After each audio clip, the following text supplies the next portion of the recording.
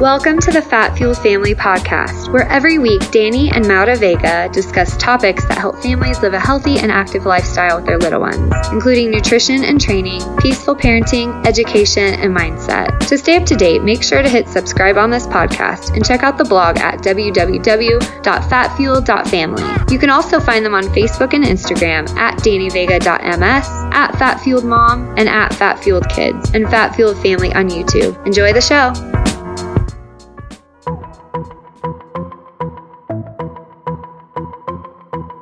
Hey everybody, I just wanted to take a quick minute to talk about our sponsor, Keto Brick.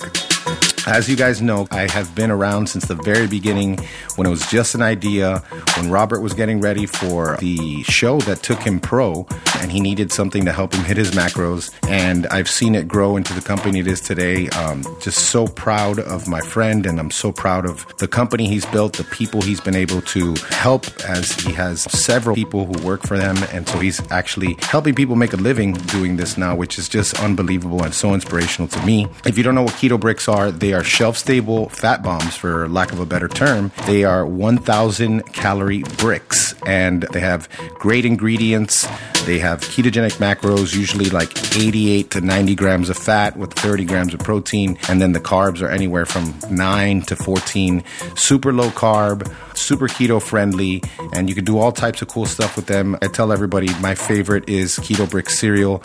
I chop it up into little chunks and serve it with a bowl of cereal with almond milk or goat milk, which is my favorite. They have several flavors. They now have vegan and whey options. So they have the whey protein peanut butter as well as the old school pea protein peanut butter, which either one of them is easily in my top two. Go back and forth between those and the toasted almond coconut. So definitely go to www.ketobrick.com, get yourself some bricks, and use Vega for a chance to win a whole month supply of bricks.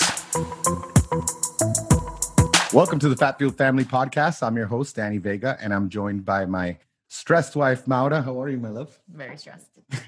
I don't know what cortisol is, but yeah, poor Maura. Last cortisol November is at a low all-time. When you got your progesterone and cortisol tests and you were at 0, like, is there such thing as negative? Well, if there is, it's definitely now. If there is, I've reached it for sure. Guys, and just so you know, like, what she's stressed about it has nothing to do with what's going on in the world, even though it's very stressful. Sure, it is part of it. It's why I can't tolerate what's coming next. Thing. So your patience is low. I have none. Yeah. And our children, our boys, have done a poor job of cleaning up after themselves and being good stewards of the things that they own in our house. And like, honestly, we only have 2 rules. The first one is do not encroach on the person or property of another person, and the second one is do everything you've agreed to do. So, today, for example, Desmond. I said, do you promise? I said, don't promise if you can't keep your promise. And he said he promised. And he said, but what if I forget? And I said, well, if it's important to you, then you won't forget because it's a promise. Yeah. So like, that's what we've been dealing with. And it's sad because Dean is getting punished. And I told him, buddy, I love you so much, but I just want you to know your life is not going to be fun because he just refuses. Like, he doesn't want to do it. Yeah. And he also does things to kind of get under your skin. Yeah. He does it on purpose. So I'm like, no. Is that your second? Yeah. Oh yeah, my second does that too. Wild. It's like, yeah. He knows. Like he doesn't do anything. And then like his poor brother's always cleaning up for him because he just wants it to get done, like, just come on, let's just get it done. But yeah, and that's what I told him, stop doing that, which he has. Yeah. And it's kind of crazy because when he stops working for his brother, like, you really get to see like just how little Dean does. Like, he does absolutely nothing. like he wrote me a book today. Did you see that? He wrote me a book while he was supposed to clean. Yeah. And I'm like, puppy, this is so cute. It's adorable. It's called Dean and the Dinosaur. And like, the words and the letters are all messed up. I got it in here. Oh, here it is. You can look at it. Look at it. This is Dean and the Oh yeah. Dean and the Dinosaur.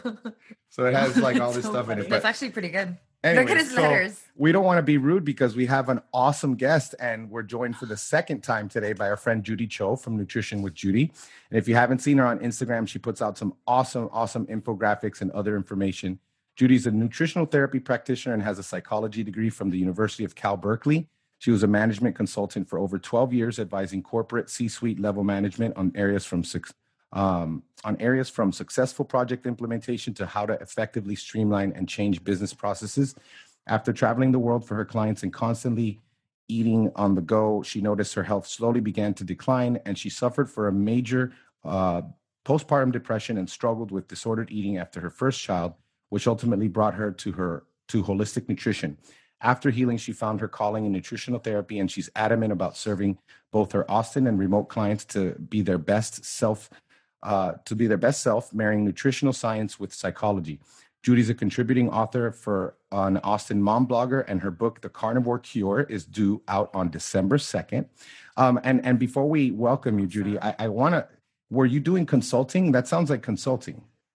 Yeah, I was a management consultant. So we would go into these big corporations and they would say, hey, we want to find cost savings, or, this group is not being streamlined as well. How do we make them work more effectively? We want them to close their books 2 days earlier. Can you interview all the different work streams and understand how to improve it? So that's the type of work I used to do. I love that stuff. I looked into it for a while when I was graduating college, when I was thinking about what I wanted to actually do besides the fact that I studied political science and I hadn't applied to now, US. It's funny. I only applied to one university both times, undergrad and grad school. And it was if I don't get this, then it's not That's meant me, though. to be. That's how I am too. I'm this is where I'm going to go. So anyways, that makes sense, Judy. So welcome back.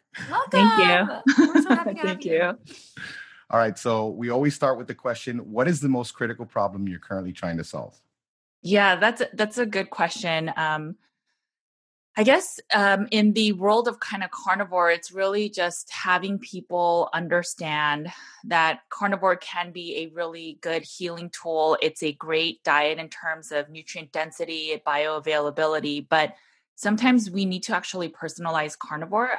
I used to be of the mindset where, hey, just eat 2 pounds of meat or 3 pounds or whatever amount you need, and everything will heal. You don't need any supplements. You don't need to do any other healing, and voila, you'll be okay. But I've, now, since being on your guys' show about over a year ago, I've met with so many clients that are just meat-based. And, a lot of them, I wouldn't be serving these clients if they just healed with meat, right? If it was that simple.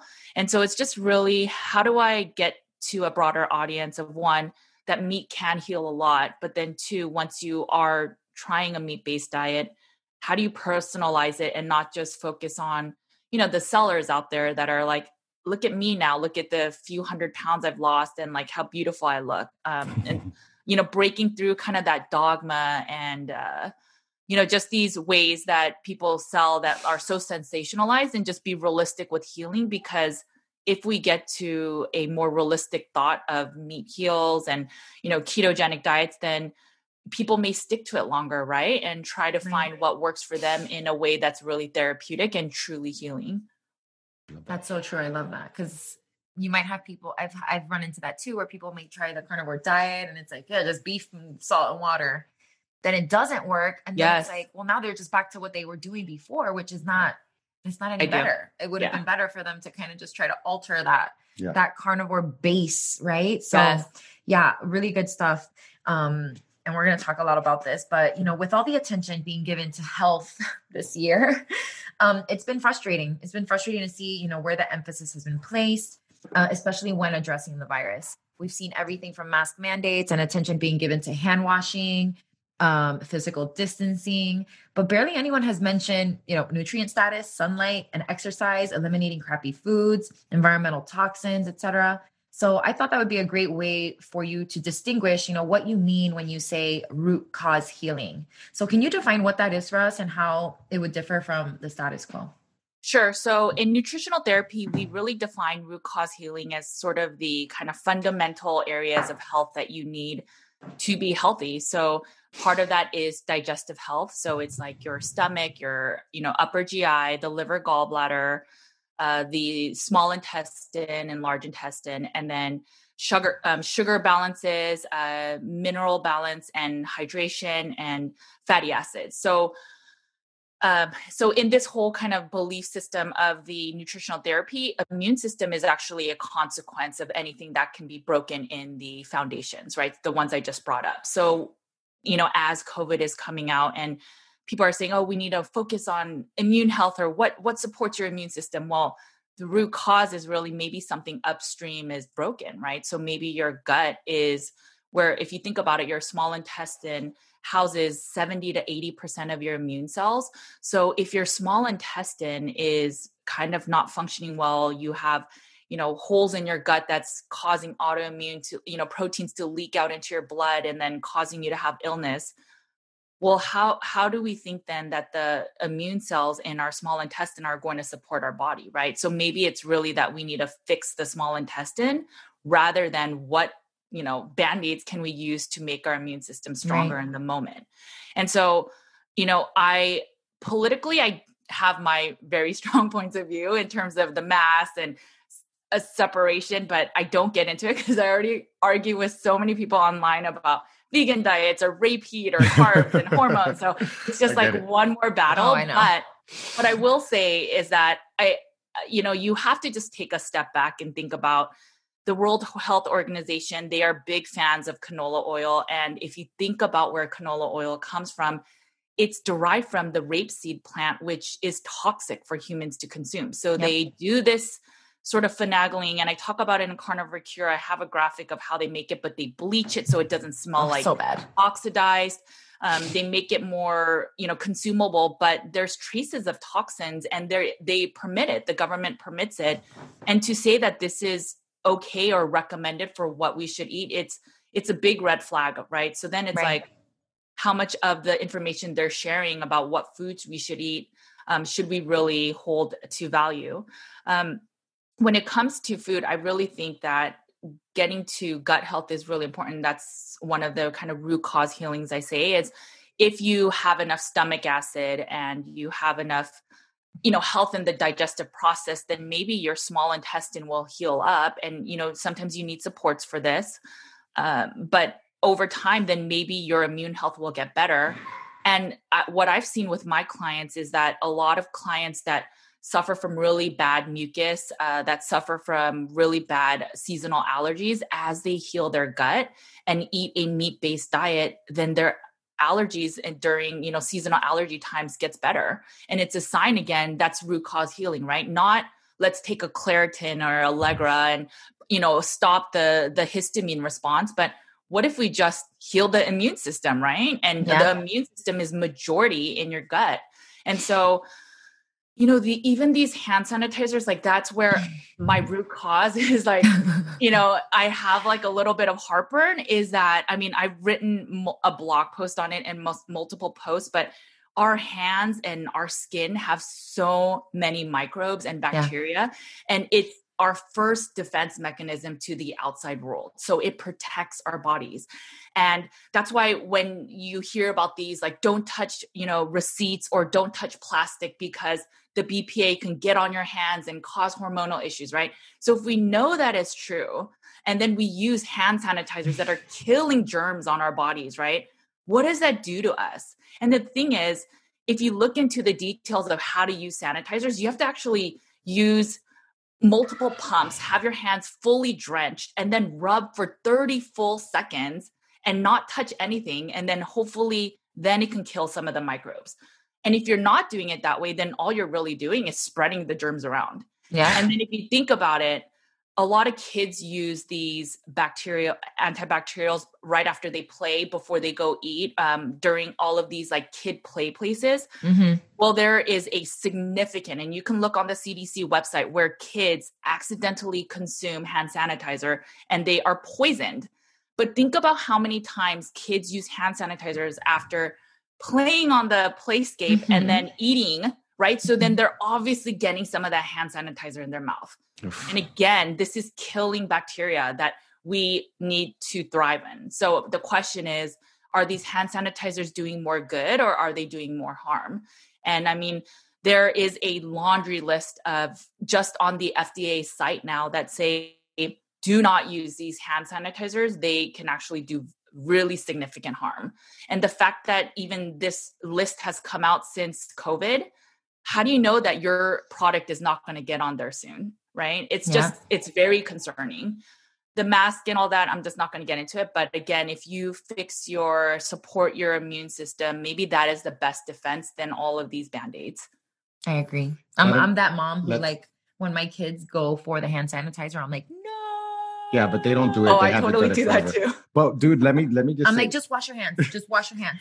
Look, we never wore a mask. The first time we wore a mask, we never owned one. We never bought one. Forget about buying. I'm not gonna buy one. Oh my gosh, I'm never gonna spend my money on a freaking face diaper. But like, can you imagine the first time we have to put on masks is when we go to the airport and we fly to Mexico in August. And then when we get to Mexico, everybody's like spraying the hand sanitizers on us as we go into the restaurant. They literally sprayed our whole body. We had to like walk through like it looked like a metal detector, but it was hand sanitizer. But that was sanitizer. Always. Yeah, but then they would put them on our hands. Remember how many pumps they would put? Every time. And then I would just be like, no, I'm gonna give him some of mine, and I would give the kids so they don't give him. And then I would just like wipe it off so that it just like kind of fell off his hands. But even then, that's when we got COVID. First time we wear masks, and I'm telling you, like first time I wear masks and I sanitize. We were wearing masks at the airport, on the plane, packed plane, and then we come back and we get it. I mean, it was, Maura says the keto flu was worse, but and the kids went through it in like 36 hours. But it speaks to your point of like, let's put the focus on strong immune systems, and thankfully we have a good, we have a good immune system, and of course we know that most people don't. So like we quarantined and we self-isolated after that. Right. But I mean, it wasn't a big deal, but it's just kind of ironic that it happened that way. Yeah. So it's really interesting. I didn't tell many people about this situation, but I went to go visit my parents in Los Angeles during COVID. And, obviously we had to wear the mask, and they were basically social distancing us to get onto the plane. And so it's like, okay, this is normal. I keep seeing things like this. We're in a line, but having this space. And then as soon as, I turn the corner and we're on the plane, every single seat is filled. So I was in shock, right? So it's like, what? Okay, so to make money, you're okay that we're on a plane that has very minimal oxygen circulating. And then we're all literally every single seat is taken all the way to the bathroom front and back. But you want us to social distance getting on the plane. Yeah. And then when we eat, right, next to the person that we don't know who's next to us, we are allowed to take off our mask, and we are all given snacks at the same time, or drinks or whatever they were serving. So we all have our masks off at the exact same time. But again, when we exited the plane, we did social distancing again. And it's just, it makes sense. Yeah. It's a cinema. It's theater. But that's why it's like, it doesn't, I don't know. It doesn't feel like it has a lot to do with health. No, I mean, it's kind of just like after 9/11 when, when the shoe bomber came, and then like we had to take off our shoes, and that's still here. Like we literally still have to take off our shoes. Or the 3 ounces. The 3 ounces. Oh, the 3 ounce thing. Yeah. Or like, people used to be able to come with us to the gate and say bye. Yeah. And now if you're not going on the plane, you can't come in at all. Right. Yeah. So all of these things, it's really unfortunate. But the thing is, fine, if you're going to have these rules, then stop being so hypocritical in so many other ways. Right. That's so true. That's all. Right. Yep. So like, I know when we went to Los Angeles, they were like, okay, we can have outdoor eating, but you can't have it inside. And I don't know how there's really a difference in that. So I don't know. Yeah. I don't know. All right. So let's talk about this, because I don't think we talked about this on the podcast last time, but obviously you went through your own health scare almost 3 years ago, dealing with depression and eating disorders. And nowadays, so many people are choosing diets based on, weight loss, but the carnivore diet's about much more than that. And so can you share some information on areas where this way of eating may be helpful, and wherever possible, explain why you think so many people are finding relief in these areas? Sure. So, we talked about root cause healing. And the thing is, even if your gut health is not the greatest, meat is just more bioavailable, and it's more. So what that means is really that the nutrients in meat will just be digested and absorbed and utilized by the body much more than like if you get vitamin A from carrots, which then have to kind of break down and then, morph into the absorbable version, which if you don't have the gene SNP, it might not even work. And, there's all these like caveats to it. Whereas if you just eat meat, you have a higher chance of breaking down the nutrients. And so when you are on a meat-based diet, you're finally fueling your body with the proper nutrition it needs. You're getting a good amount of fat, which we need for hormone health, for mental health. And so, the thing is that if you were always an undereater or restricting calories, if you start eating a lot of meat and fat, then there's a chance that you may not lose weight. But the benefits, all the other benefits of carnivore are, very revealing.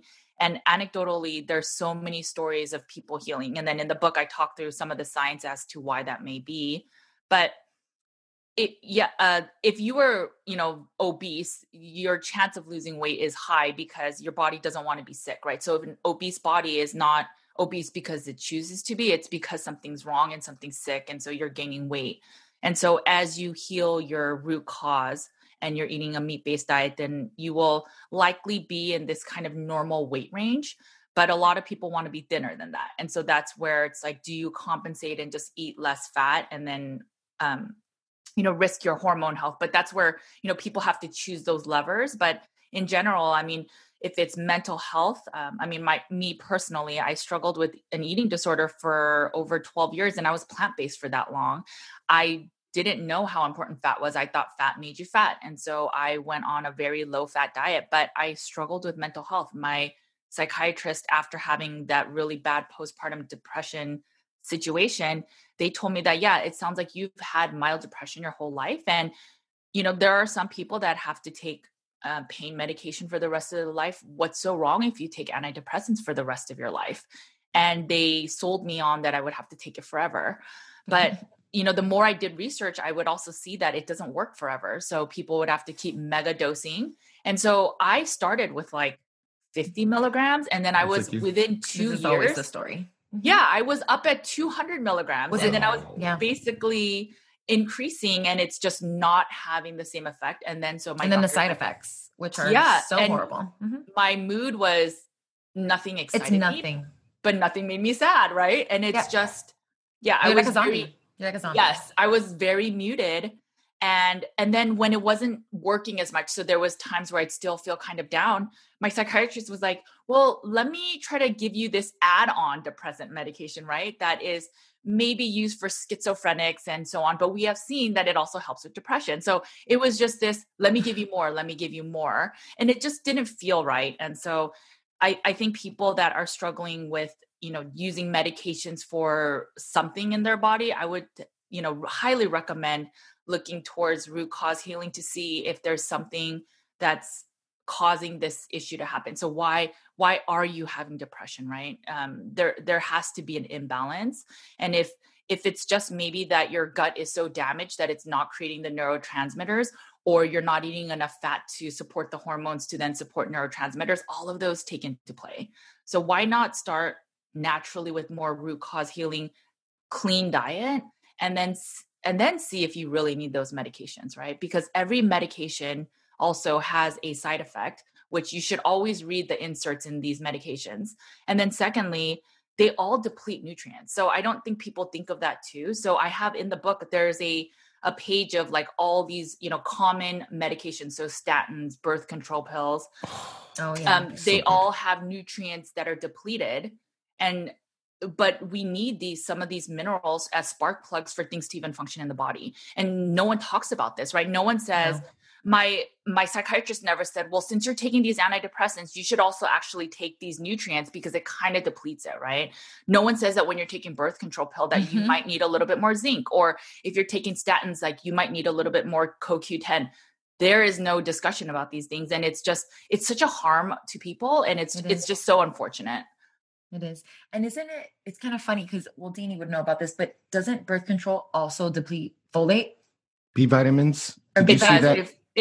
Which is crazy because everything. If you get off and you need to get pregnant, I know. Now you're depleted. Guys, now we have birth defects, right? So it's like, it's all like thankfully Dani knew. So when the minute I got off birth, or even when I was on the pill, he's like, you should probably take extra folate. Methylated folate. Yeah. Right, listen, Judy, this was the final nail in the coffin. In 2010, 2011, I was working for a pharma company. And that was when I decided to make my transition into medical device because the last straw was when they wanted us to push a pill, a birth control pill that had methylfolate in it. Oh yeah. And let me tell you the truth. It was because the patent ran out on the old one and they needed something new to patent. Right. But what they were saying was that, look at all this research. You need to have folate on board like 2 to 3 months before you decide to conceive, which is true. Right. But like, I was like, okay, so before I was supposed to go in and talk about the non-contraceptive benefits of these pills and how, look at how it clears up your skin and this and that. And now you want me to tell people that what their patients are taking to stop pregnancy, but still take the folate because in case you get pregnant. And it just was like, I was like, I can't do this anymore. Yeah. And so I went to medical device. I mean, and it's a little bit better, but there's just a bunch of stuff there too. And so that one lasted another 7 years before I quit, but yeah, it's hard. So I was on a project for a strategy consulting firm. And so they worked with a lot of pharmaceutical companies. And so they had this like special cancer drug that's supposed to support, just healing from cancer. And so I just remember being so disgusted by the way that we had. So our goal on this project was to find what is the perfect price point for this drug to make the most amount of money, but then have enough of the population that can even afford it. Wow. And so what I had to do every day was go through all the different hospitals in America and then find how many beds are in these hospitals. Wow. And how many are in like the cancer ward, and then do all these numbers to find the perfect kind of bliss point in economics to find out, okay, if you price it this amount higher, then you're not going to have enough population to make it worth the price. Right. And I get it. I mean, if these companies don't make money, they're not going to do the research and development. I get it. But it's just when I saw how human life was. So I asked the person, my manager, I was like, so what about all the people that can't afford it? And they're like, that's the price you pay for R&D. And it's just, I remember having a heavy heart after that project. It's like, wow, we price it so only certain people that can afford it can pay for it. But everyone else, it's like, you're out of luck, right? And I think people that are capitalist minded, because they know that we are, will say, well, wait a second there, Judy, like that's capitalism. But understand that a lot of companies get subsidized with their research, and then they don't pass that on, especially what do we call it again? What do we call it? The shot companies, the companies that give you shots. Oh, because you can't see the words. They are one of the most highly subsidized, type of medicine. And you can't sue them. You could sue the other ones. You can't, but you can't sue them. Anyways. Yeah. No, no, trust me. My opinion of that is, so we went to my son's appointment yesterday and he was due for one. And we said, I need I'm waiting. to talk to my husband. I'm like, I'm waiting. Yeah. I said, I'm waiting. I have to wait for my husband's approval. And then I like that. I like that actually. And then he gave me this scowl and he's like, he can't go to school. And then in my mind, I'm like, yeah, well, we homeschool. But I just was afraid he was going to report me for all these things. So I said, they will too. I know that, but he's not 5 yet. So it's okay. We have some time. And that's how I left it. But it's such crap because they make you feel that so kind bad. of stuff. But the thing is, there are laws that you can bypass getting those and still go to school, even though we're not going to send our kids to school. But it's just so like, so he made me feel bad for not getting it. You know what I mean? Like, they shame you. It's immediately shame. I've gotten it so many times. And most people, I mean, we've seen it with the face diapers. Like most people don't want to be in conflict. I mean, it's true. Like not everybody is built like me where I'm like, what'd you say? I'm like, sorry, no. Not wearing a face diaper. But even you, in most cases, up until the last 3 years, you were that person who would just suffer silently and just go along to get along, Yeah, but I didn't have really much to go along with. Like, that's true. There's a lot. They're asking you to go along with a lot more now. Yeah, I could live my life before, for the most part. So, anyways, we've got a ton of questions here. So, all right. So a lot of people, they've tried a lot of different types of elimination diets. Many of them, for example, they're helping people find relief from conditions like IBS, IBD, colitis, and other autoimmune disorders. You mentioned that as good as a lot of these approaches are, none of them fully eliminate fruits and veggies. Yes. So with vegetables and other foods such as, is it legumes? I say legumes. I don't legumes. know. I say legumes. I say legumes.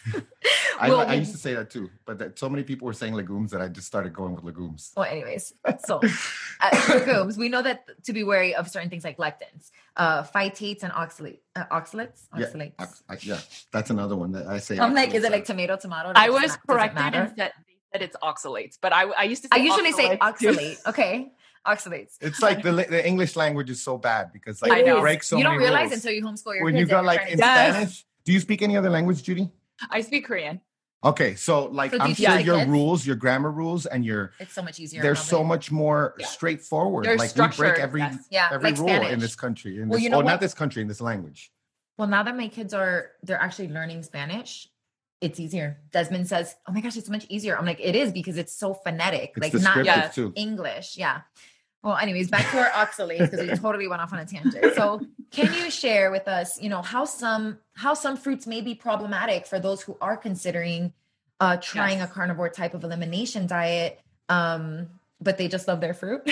Yes. So, let me take a step back with that real quick. So, when I was writing the book, I have a part that talks about reintroducing. So I was like, okay, and I get it a lot. What are the safest plants and fruits and vegetables for carnivores to start reintroducing? And so I started really getting into the research, and the answer is like there is no specific plant food that's safe for everybody, right? So and what I ended up doing is creating a database that I'll release in 2021, but it has every single kind of plant food and all the different components you got to think of. So like you said, lectins and phytates and oxalates. If you were on a like low carb diet or a autoimmune paleo, that's another elimination, or the GAPS protocol, right? The gut and psychology syndrome. So if you consider every single one, then basically no plant will ever be okay. That's the truth.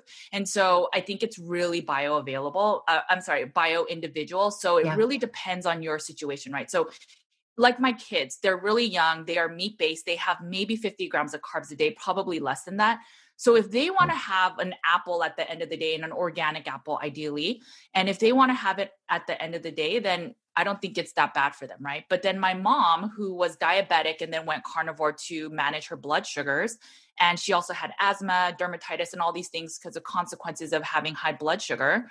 For her, having some fruit isn't ideal, right? Yeah. So these are you have to know your own personal story and then figure out, does this really make sense for me to do? So that's why I'm a big fan of measuring your glucose levels. I know it doesn't measure everything in the sugars, but it still measures a good amount to kind of get an idea of what insulin is doing in your body.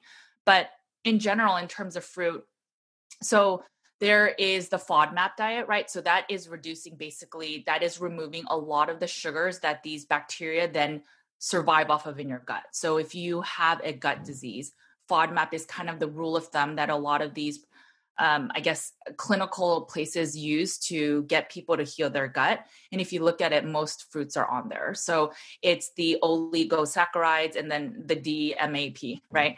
And so a lot of the fruits are on there because, again, when these fruits break down some of the bacteria it produces, then it feeds some of the kind of bad gut bugs in the body. And then those bad gut bugs are what release the gas that then cause bloat and just feeling unwellness.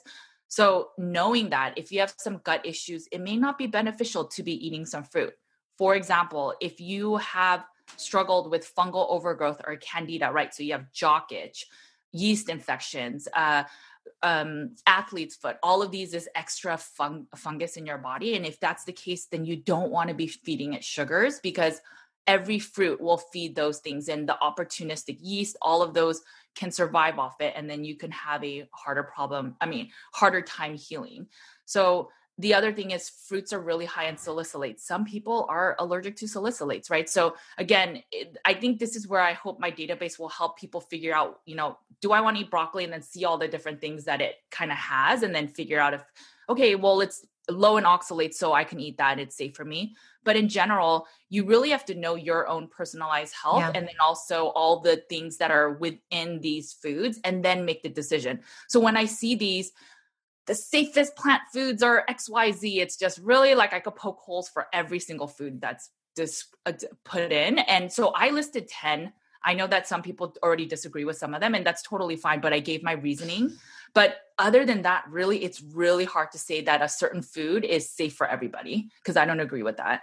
Yeah, absolutely. I agree with that, which would bring me to like an MRT panel. Like I did an MRT panel, and I have stuff that maybe is fine for other people, right? Like I am sensitive to even some carnivore foods, right? Like tuna. Tuna, turkey, and tilapia. Turkey gives me migraines. And then like on one of my red foods is pear. I would have never known that, right? Like I would have, where someone else might be able to eat some pears, right? But that's why it's so bio individual. Like people ask me all the time, because I'll tell them, oh, I'm meat-based, I'm carnivore. Well, what do you eat when you eat plants? And I'm like, well, I eat the plants that I know for a fact, because I actually had a test.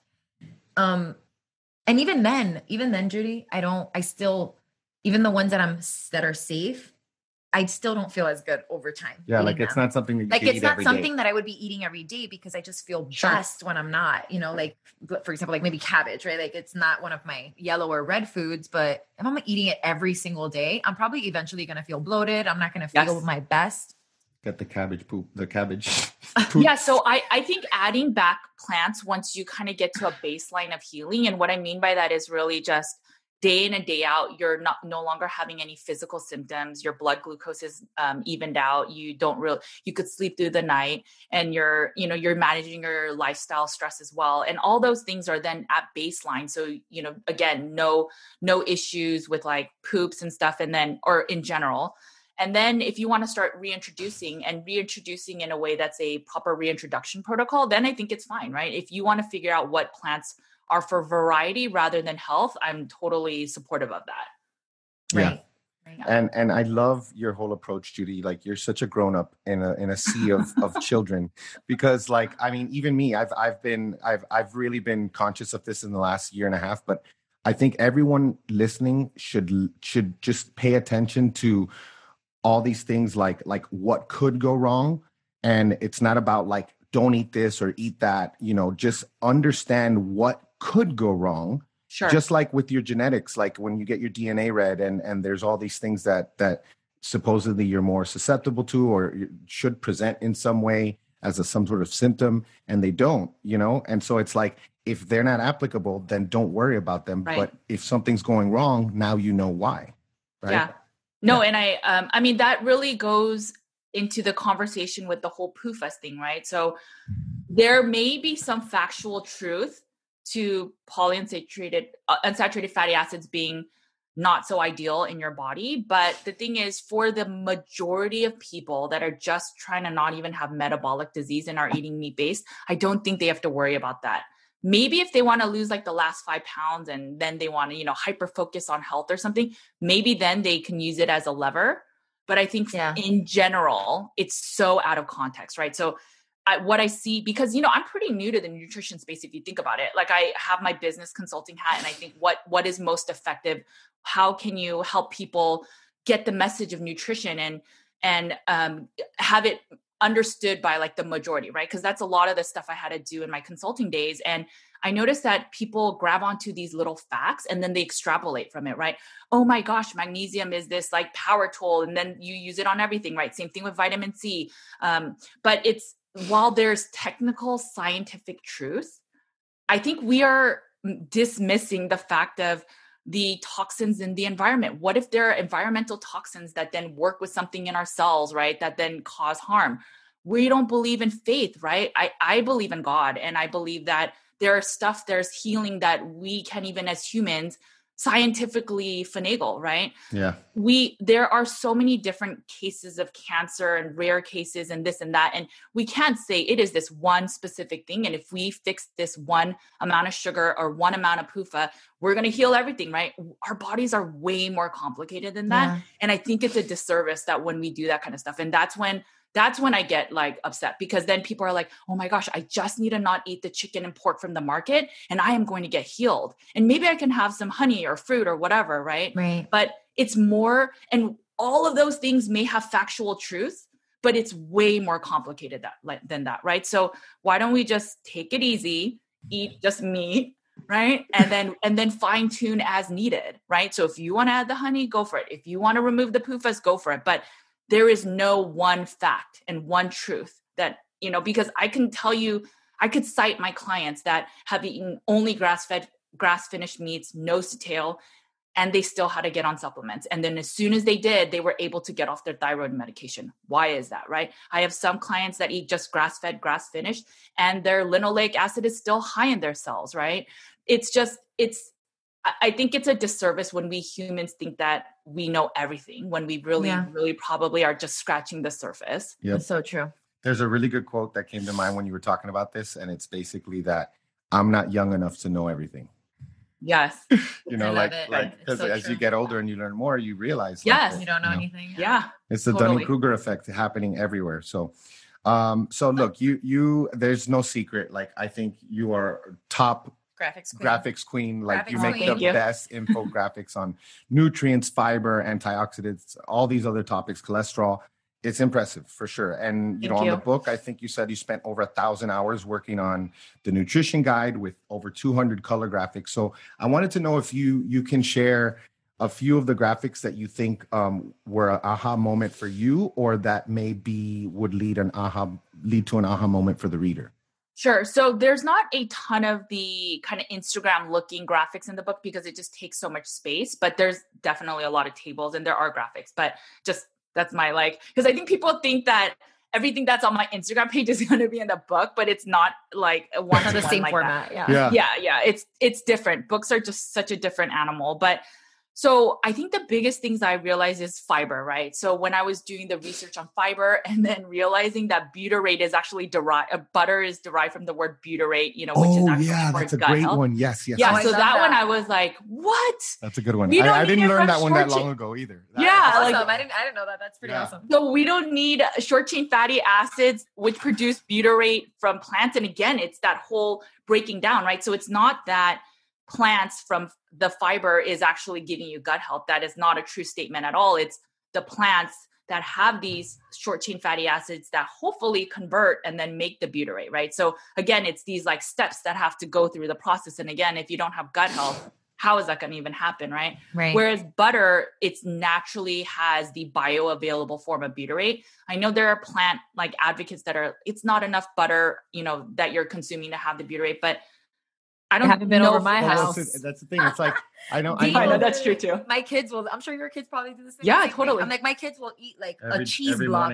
It looks like a cheese block, but it's butter. I know, they just melt it in their mouth, right? Yeah. And Dean likes it cold, so it looks like cheese. He's like, just cut me like a thing. Every morning. And every morning my kids do that too.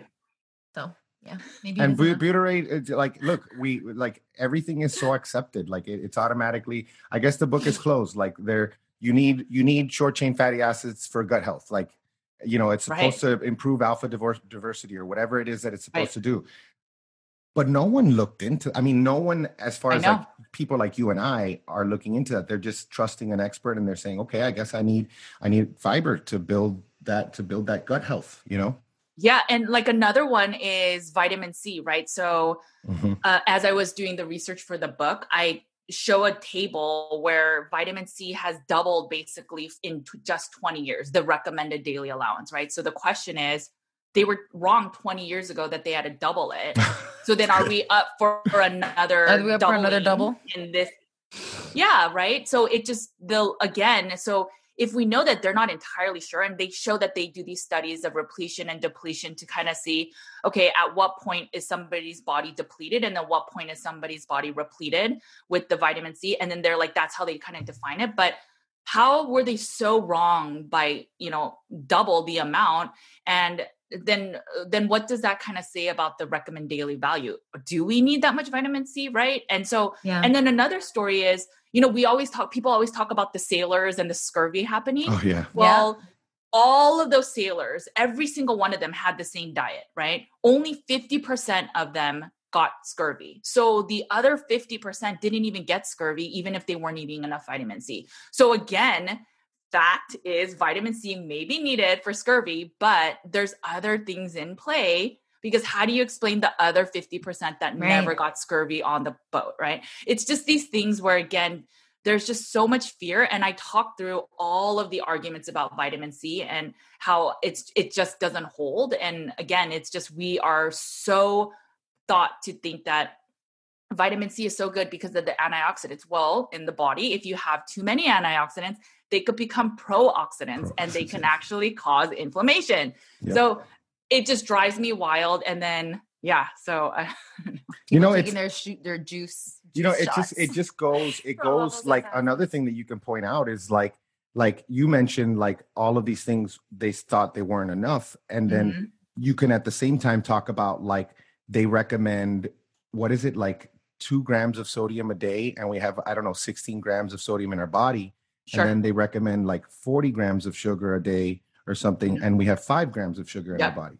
So it's like, well, here's the thing, so backwards. But their recommendations are for people following their food pyramid. Do you get what I'm saying? Maybe, right? Yeah, like, well, that's how I kind of 2,000 calorie right? diet, like it's a calorie following restricted, a high carb diet. High carb, so keep your salt low, fam. Right? Because if you are eating a lot of carbs, you for probably don't want to have the salt. I think it's like 3 grams of food. Which is what I have to explain to people, because I literally have my little salt at the gym, and people are always like, "What is that?" I'm like, "It's just salt." You know, they probably think it's like some weird pre-workout or something. Is that like, does it hit quicker? Does it hit you quicker? Let me get that pre-workout. I'm like, it's just salt, guys. But I have to explain to people. They're like, "Oh, salt, right?" Oh, but my what do people say? Blood pressure or whatever. Oh yeah, my blood pressure. Yeah. I'm like, well, if you're eating really high carb, well then maybe you shouldn't be having that. But also, salt. you're not going to have an acute episode if you don't have high blood pressure to begin with. Right. Of course. I know.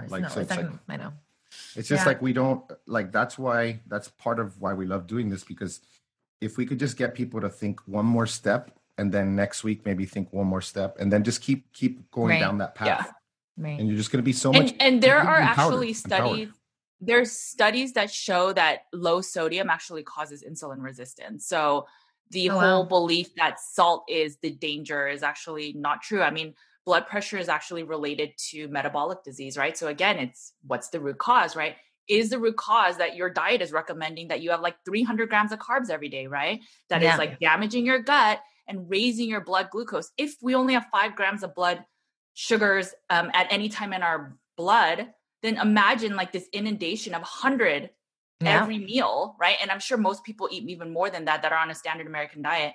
Well, your body goes into this emergency state of shock, right? So it's just, maybe it's the diet and not that we really need, that we should fear salt. These are all Band-Aids, Of course. Exactly.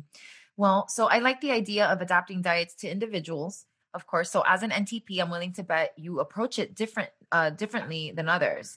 You know, for example, the calories and macros thing comes up often, but a lot of the time, the main reason people have to restrict calories is because they're eating the wrong foods. Right. But you delve into transitioning, how much to eat and drink and why, you know, other lifestyle levers that we can pull, and preparation and planning, of course, with some emphasis placed on mindset, super important. Can you go into some of these aspects with, of personalizing carnivore the way you envision it? Yeah. So, you know, when I first started, I trusted a lot of the anecdotal stories of years of being on carnivore, and sort of the general rule of thumb is eat a lot of meat. And I totally agree with that. When you are transitioning, if you're craving carbs, just eat a lot of meat, eat a lot of fat. So you don't have to, so your body is nourished. So all you have to do is combat the mental part, right? It's not that your body is also craving calories.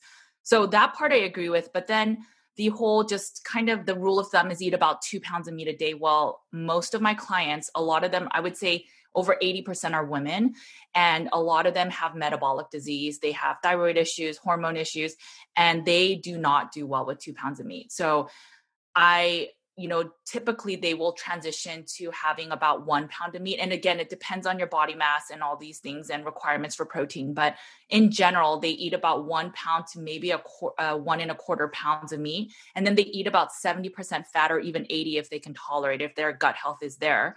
And then they feel so much better. Their energy finally picks up again. They're sleeping through the night. Those are the 2 biggest things. And then they start getting their period back and things like that. So I really think that when we have this dogma again of, hey, eat 2 pounds of meat, and then you could look like this bikini body person, people believe in that. And then when it doesn't happen for them, which most people, it will not, then they're like, screw this diet. I gave up everything, just meat, and I don't even feel good or look good. Then this isn't for me, right? Yeah. But if we had a more realistic approach getting into it, right, where meat can heal a lot, it can be an elimination diet. You can decide if you want to incorporate things again, but really it's a healing diet and you can get thinner, right? I think it's a much more realistic approach. And then if you have hiccups in the way, you kind of expect it, right? So it's not this false expectation of like perfection. And so, okay, I'm not feeling well. Like, what do I need to do to kind of, use a lever to heal this process? So again, I think listening to so many people and, these podcasts and educating yourself is so important, but then finding what works for you is the ultimate key, right? Our body has these feedback mechanisms, right? So if there's a food that's rotten, our body instinctually is like, don't eat it, right? When we're tired, our body is telling us to go take a nap, right?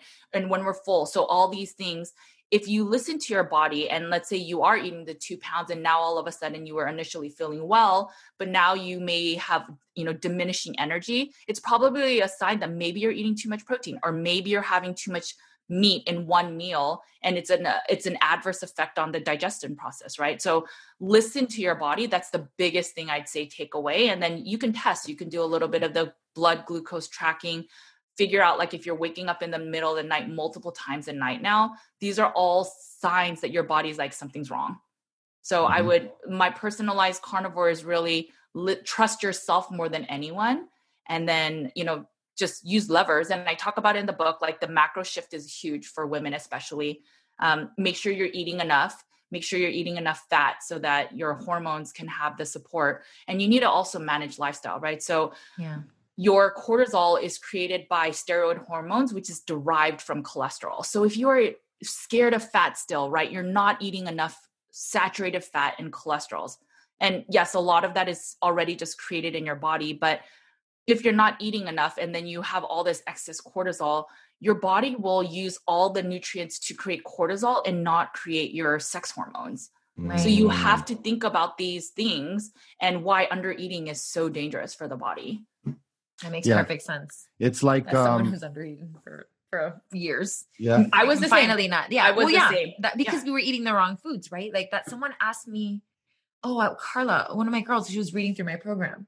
And she's like, have you really had eating disorders that long? I'm like, well, yeah, Carla, because I never knew what to eat. So I truly just accepted the fact that I was that person. That I just have to starve. She would always I was fine with it. I had become a professional starver. Okay. I had tricks. Coffee all day. Like I can starve. And that's actually been a struggle now when I'm trying to get healthy, where I would track sometimes to make sure I was eating enough because I can starve. Yeah, easy, right? Nowadays, I've been doing that for worried years because you're working so hard, and I want to. So now I make myself sometimes eat. Like she's been working, and then she's been doing another little side gig there, and like it's 7:30 at night, and she's still working, and I'm like, have you eaten today? Yeah. No, I haven't eaten today. Yeah, and that's a danger. So that's another thing. So for the first time in most women's lives, right, and it could be men too, but they don't feel hangry. Yeah. So all of a sudden it's like, wow, right? So like you and me could have been good at, not eating before carnivore keto, but for other people, they maybe didn't have that level of restraint. And so now all of a sudden they almost never feel hungry. Yeah, you're never hungry. So then they use it as a way to not eat. And then they start under eating. And then they're like, why is my hair falling out? Why are my hormones depleted? Why am I, not sleeping through the night? Things like that. But it's really, I think people use being in ketosis and fat adapted and not feeling hungry as a way to kind of undereat. Oh, yeah. Oh, absolutely. We hear that one. We hear that all the time. I eat 900 calories a day, but I'm like, not you hungry. are not fasting. I know. Okay, it's been a week. Like, we're not in naked and afraid. Yeah. You gotta eat.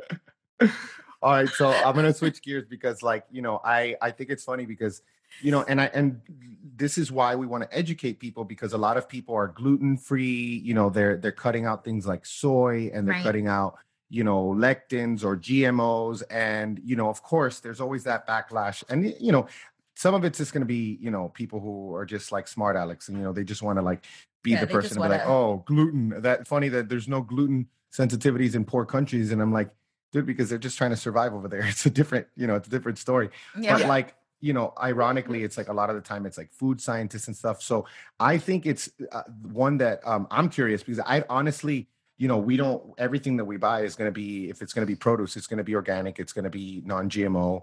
But like, what are some of the possible ways that GMOs can, kind of affect us? So just the fact that something's a GMO, how could that possibly affect our health? Yeah, so I did so much research, and this is probably one of the big ahas for me. And I haven't really talked about it much on social media, but I always knew something was off about GMO foods.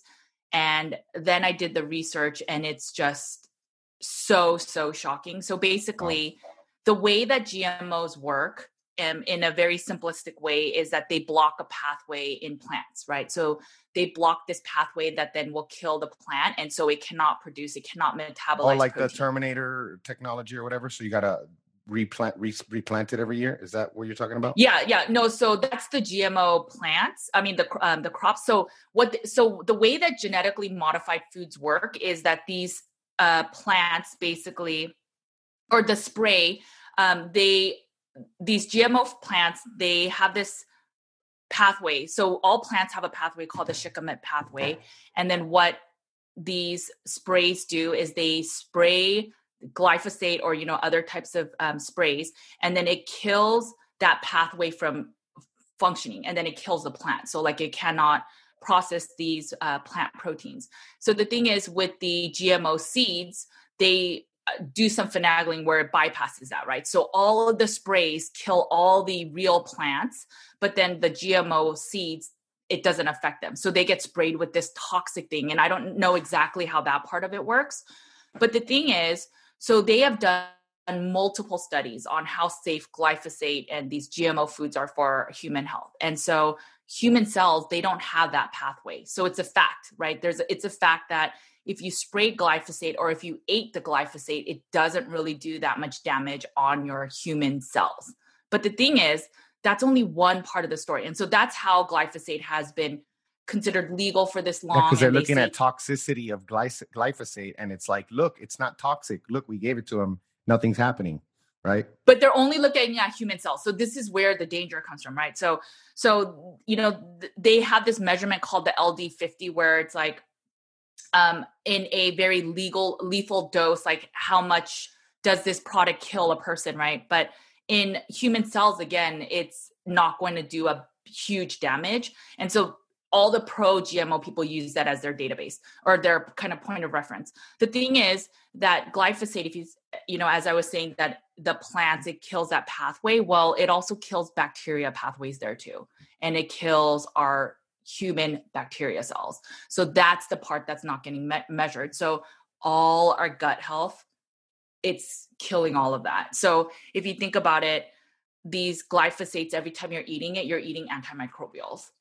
That's what it's doing in the body. And that's why it's so damaging. So it's killing them all, good and bad. It's just killing. Yeah.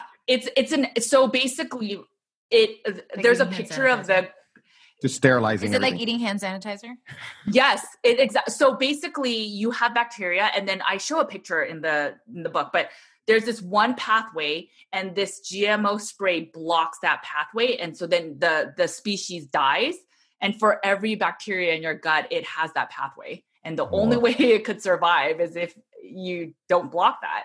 And so every time you're eating genetically modified, and so again, they could say, well, glyphosate is not really on your food, but it actually is. So there's such crap when they say that. It comes out in the milk. You've seen that, right? Like the glyphosate in the milk. Oh yeah. What about if they're spraying the cows? Like, so that's not organic estrogen, milk. It's so hormonally disruptive too. That's a whole different story. No, and then on top of that, now farmers use glyphosate as like the final round of when they're done farming, because it actually dries the plants like a week faster. So they could turn over. So we're getting an extra spray of it at the very end. And I mean, it can kill everything. So how are you saying just rinsing with water is going to kill off all of this stuff, right? It's just not possible. And I go into these laundry list of diseases that ever since glyphosate has been approved and used in the last 20 years, how all of a sudden all these diseases are coming up and are shooting up this way. And that didn't exist. I'm okay with correlations. I'm totally okay with correlations. Like, okay, hey, I feel like this is part of science, and anyone who doesn't do this, like, how do you come up with like that's part of a hypothesis, right? Like getting to the scientific method. Yeah. But like, it just in general, like, I don't see why should I eat glyphosate? Tell me why I should eat it. Yeah, why are you so obsessed I'm with telling you, I'm glyphosate? not going to eat it. Like, I'm not. I know that it's in, and that's the You're other part, so like angry the about it. hormonally disruptive part. Like, It's how, hormonally disruptive. yeah. No, so, but it's not only that. So like, this is a thing. It's not even, and so this is where I get into so much detail. So in the book, there was a California groundsman that just sprayed the schools, no plants, no vegetables, just spraying the weeds around the school. And after 20 years of him spraying, his doctor said that because of the glyphosate, he got non-Hodgkin's lymphoma, right? So he has cancer. So they confirmed that it was the glyphosate. And so ever since he won in California for millions of dollars, and granted their the Monsanto is fighting back, but all these thousands of cases are coming that are showing these types of diseases, right? The thing is, like, all these places, so they spray it in all parks, all public parks, schools, and then the kids stomp on the ground that has these weeds. Well, I forgot the exact amount, but I think the half-life for glyphosate, or the amount that it's still in the soil, is at least 20 days. Wow.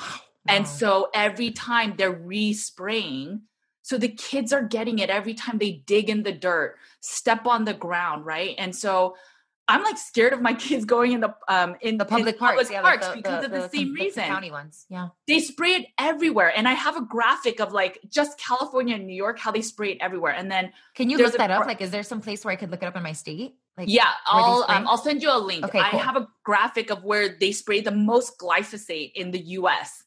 And it's just so disturbing, because the thing is, it's not just in our foods; it's in our soil.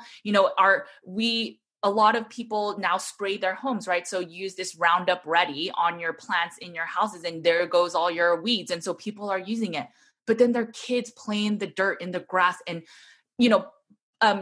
pick up the soil and all of that. They're ingesting direct glyphosate. It's not even the byproduct of foods, right? So it's rampant everywhere. It's in our waters. And it's just, even if an organic pasture-raised farm is next to a GMO farm and the spray is being sprayed, for sure there is some on the pasture-raised farm.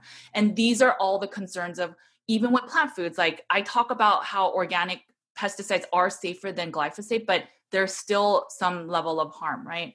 So there's a lot more information about this glyphosate stuff, but it's really, really scary how harmful it is. Oh, and the one thing is, so Bayer, which is a pharmaceutical company, right? That's the company I left, by the way. That was one of the last. That was one of the last final straws, like in 2017. Well, they bought Monsanto. Yes, let me tell you. Okay. Yeah, and then I was like, I can't do this. That was like. Well, Danny told me that day. He was like, they just bought Monsanto. I was like. So, but 6 months before I quit. But so Bayer bought Monsanto, and within 1 year of owning the company, and probably they had, the due diligence of all the paperwork and blah, blah, blah, they banned glyphosate in Germany. So the first year, so they know how bad it is. So basically, Bayer allows Monsanto's glyphosate to be sold everywhere in the world. But by 2021, I think it is, I forget what exact date, it is banned in Germany. That's hilarious, because Bayer's a German company. Yes. So it's banned in their own country. It's banned in their own country. Yeah, they're like, don't spray us with that. Spray them. Exactly. But then they allow everywhere else in the world for it to be sold. And then you have to wonder, because there's all these companies that are buying these crop foods, and then they're pharmaceutical companies. So, and I mentioned a few in the book, but if you think about it, are they buying it because they know the poison, so then they could create the medicine to kind of balance that? I mean, it's really sad, right? And you just don't know what's going to happen. Yeah. Yep. That's reason. This last 10 minutes of our conversation is reason number 5,000 why we need a homestead. Oh my gosh, I know. I know. Because now I don't even want my kids. Now I'm going to be crazy, Judy. I'm going to be like, well, great. Now where do I take my kids to play at the park? I need to take them to like some like preserve. But at least your kids are getting the least amount, right? So they're not at the schools, right? And they're so not getting it in the food. Yeah. Yes. So it's just, and that's where you have to trust your body. So the amount of we're going to get exposed to toxins. It's inevitable, but at least you're doing some part, right, to minimize it. And that's what I hope with my kids, right? So I try to minimize all the food colorings because of all the toxins it has. Oh my gosh, that's a non-negotiable. And there's a whole part in the book about that too. I was in shock at so like one of the red dyes, it's banned in our skin. They finally, FDA got it banned in the skincare, but it's still legal in our foods. Yeah, but it's legal in our foods. It's insane. It literally makes the kids crazy. We lose eye right contact away. with our younger. Well, dude, I mean, I had one piece was of it yellow or red? Both, all the food dyes. All the food dyes immediately. Yeah, they're toxic. I like lose eye contact. It's crazy. Yeah. So, and immediately I'll have a headache if I even touch that Wheat, stuff. vegetable oils, food dyes. That's a bare there's minimum certain things list that are of non-negotiables. Yes, I totally agree. Yeah. But that removes most processed foods, like almost all processed foods. Yeah. The vegetable oils is usually the reason I'll put something back. Yeah. Because some, these products that they market them, like, and they look great. It's paleo and you almost made it. Yep. And then you put canola oil. I'm like, man, gotta put the product Or even that one company we had a sponsorship with, and then they put soybean. No, it wasn't soybean. Oh, that was one of the products. But then the other products was sunflower oil. And then I told them, remember, I reached back out to them. I said, listen, we can't continue. I'm sorry. It's just not, I don't eat it. I'm not going to eat it. And then they told us that they replaced that with olive oil, which was better. But we still haven't. So, Yeah. Awesome, Judy. This has been so great. We can sit here and talk about this stuff forever. I know. I love it. I'm so excited for your book. So I know. Tell people, where can they find you? Where can they find out more about the book? We know it comes out December 2nd. Can they pre-order? And just any other information that you want us to share. Sure. Well, thank you for having me again. I always love talking to the Vegas, and I love your kids. Our kids are so close in age. So I know we gotta get them together. We missed KetoCon this year. We did. I know. We missed it. Yeah. So you can find me at Nutrition with Judy on Instagram, Facebook, Twitter, YouTube. I have a website where I, write a lot more about these blog posts. My hand sanitizer post is there. I talk about magnesium. I know a lot of people are starting to follow the repeat diet. I did this really long kind of analysis on the diet on there, but that's nutritionwithjudy.com. You can pre-order the book on carnivorecure.com. The paperback is there, and then the ebook you could pre-sale on Amazon. And then if you buy before December 2nd, basically there's a pre-sale bonus. And but everything will be on Amazon by December 2nd. And we're gonna review it. We'll get an extra copy on Amazon just to. Thank you. Yeah, we always buy the copy anyway, but yeah, we're excited. That's so fun. Maybe we'll do a giveaway with the other one. Yes, exactly. That's what we'll do. Yeah, let's do that. Well, thank you so much, Judy. It was so good talking to you. Thank you so much for having me again, guys. It's our pleasure.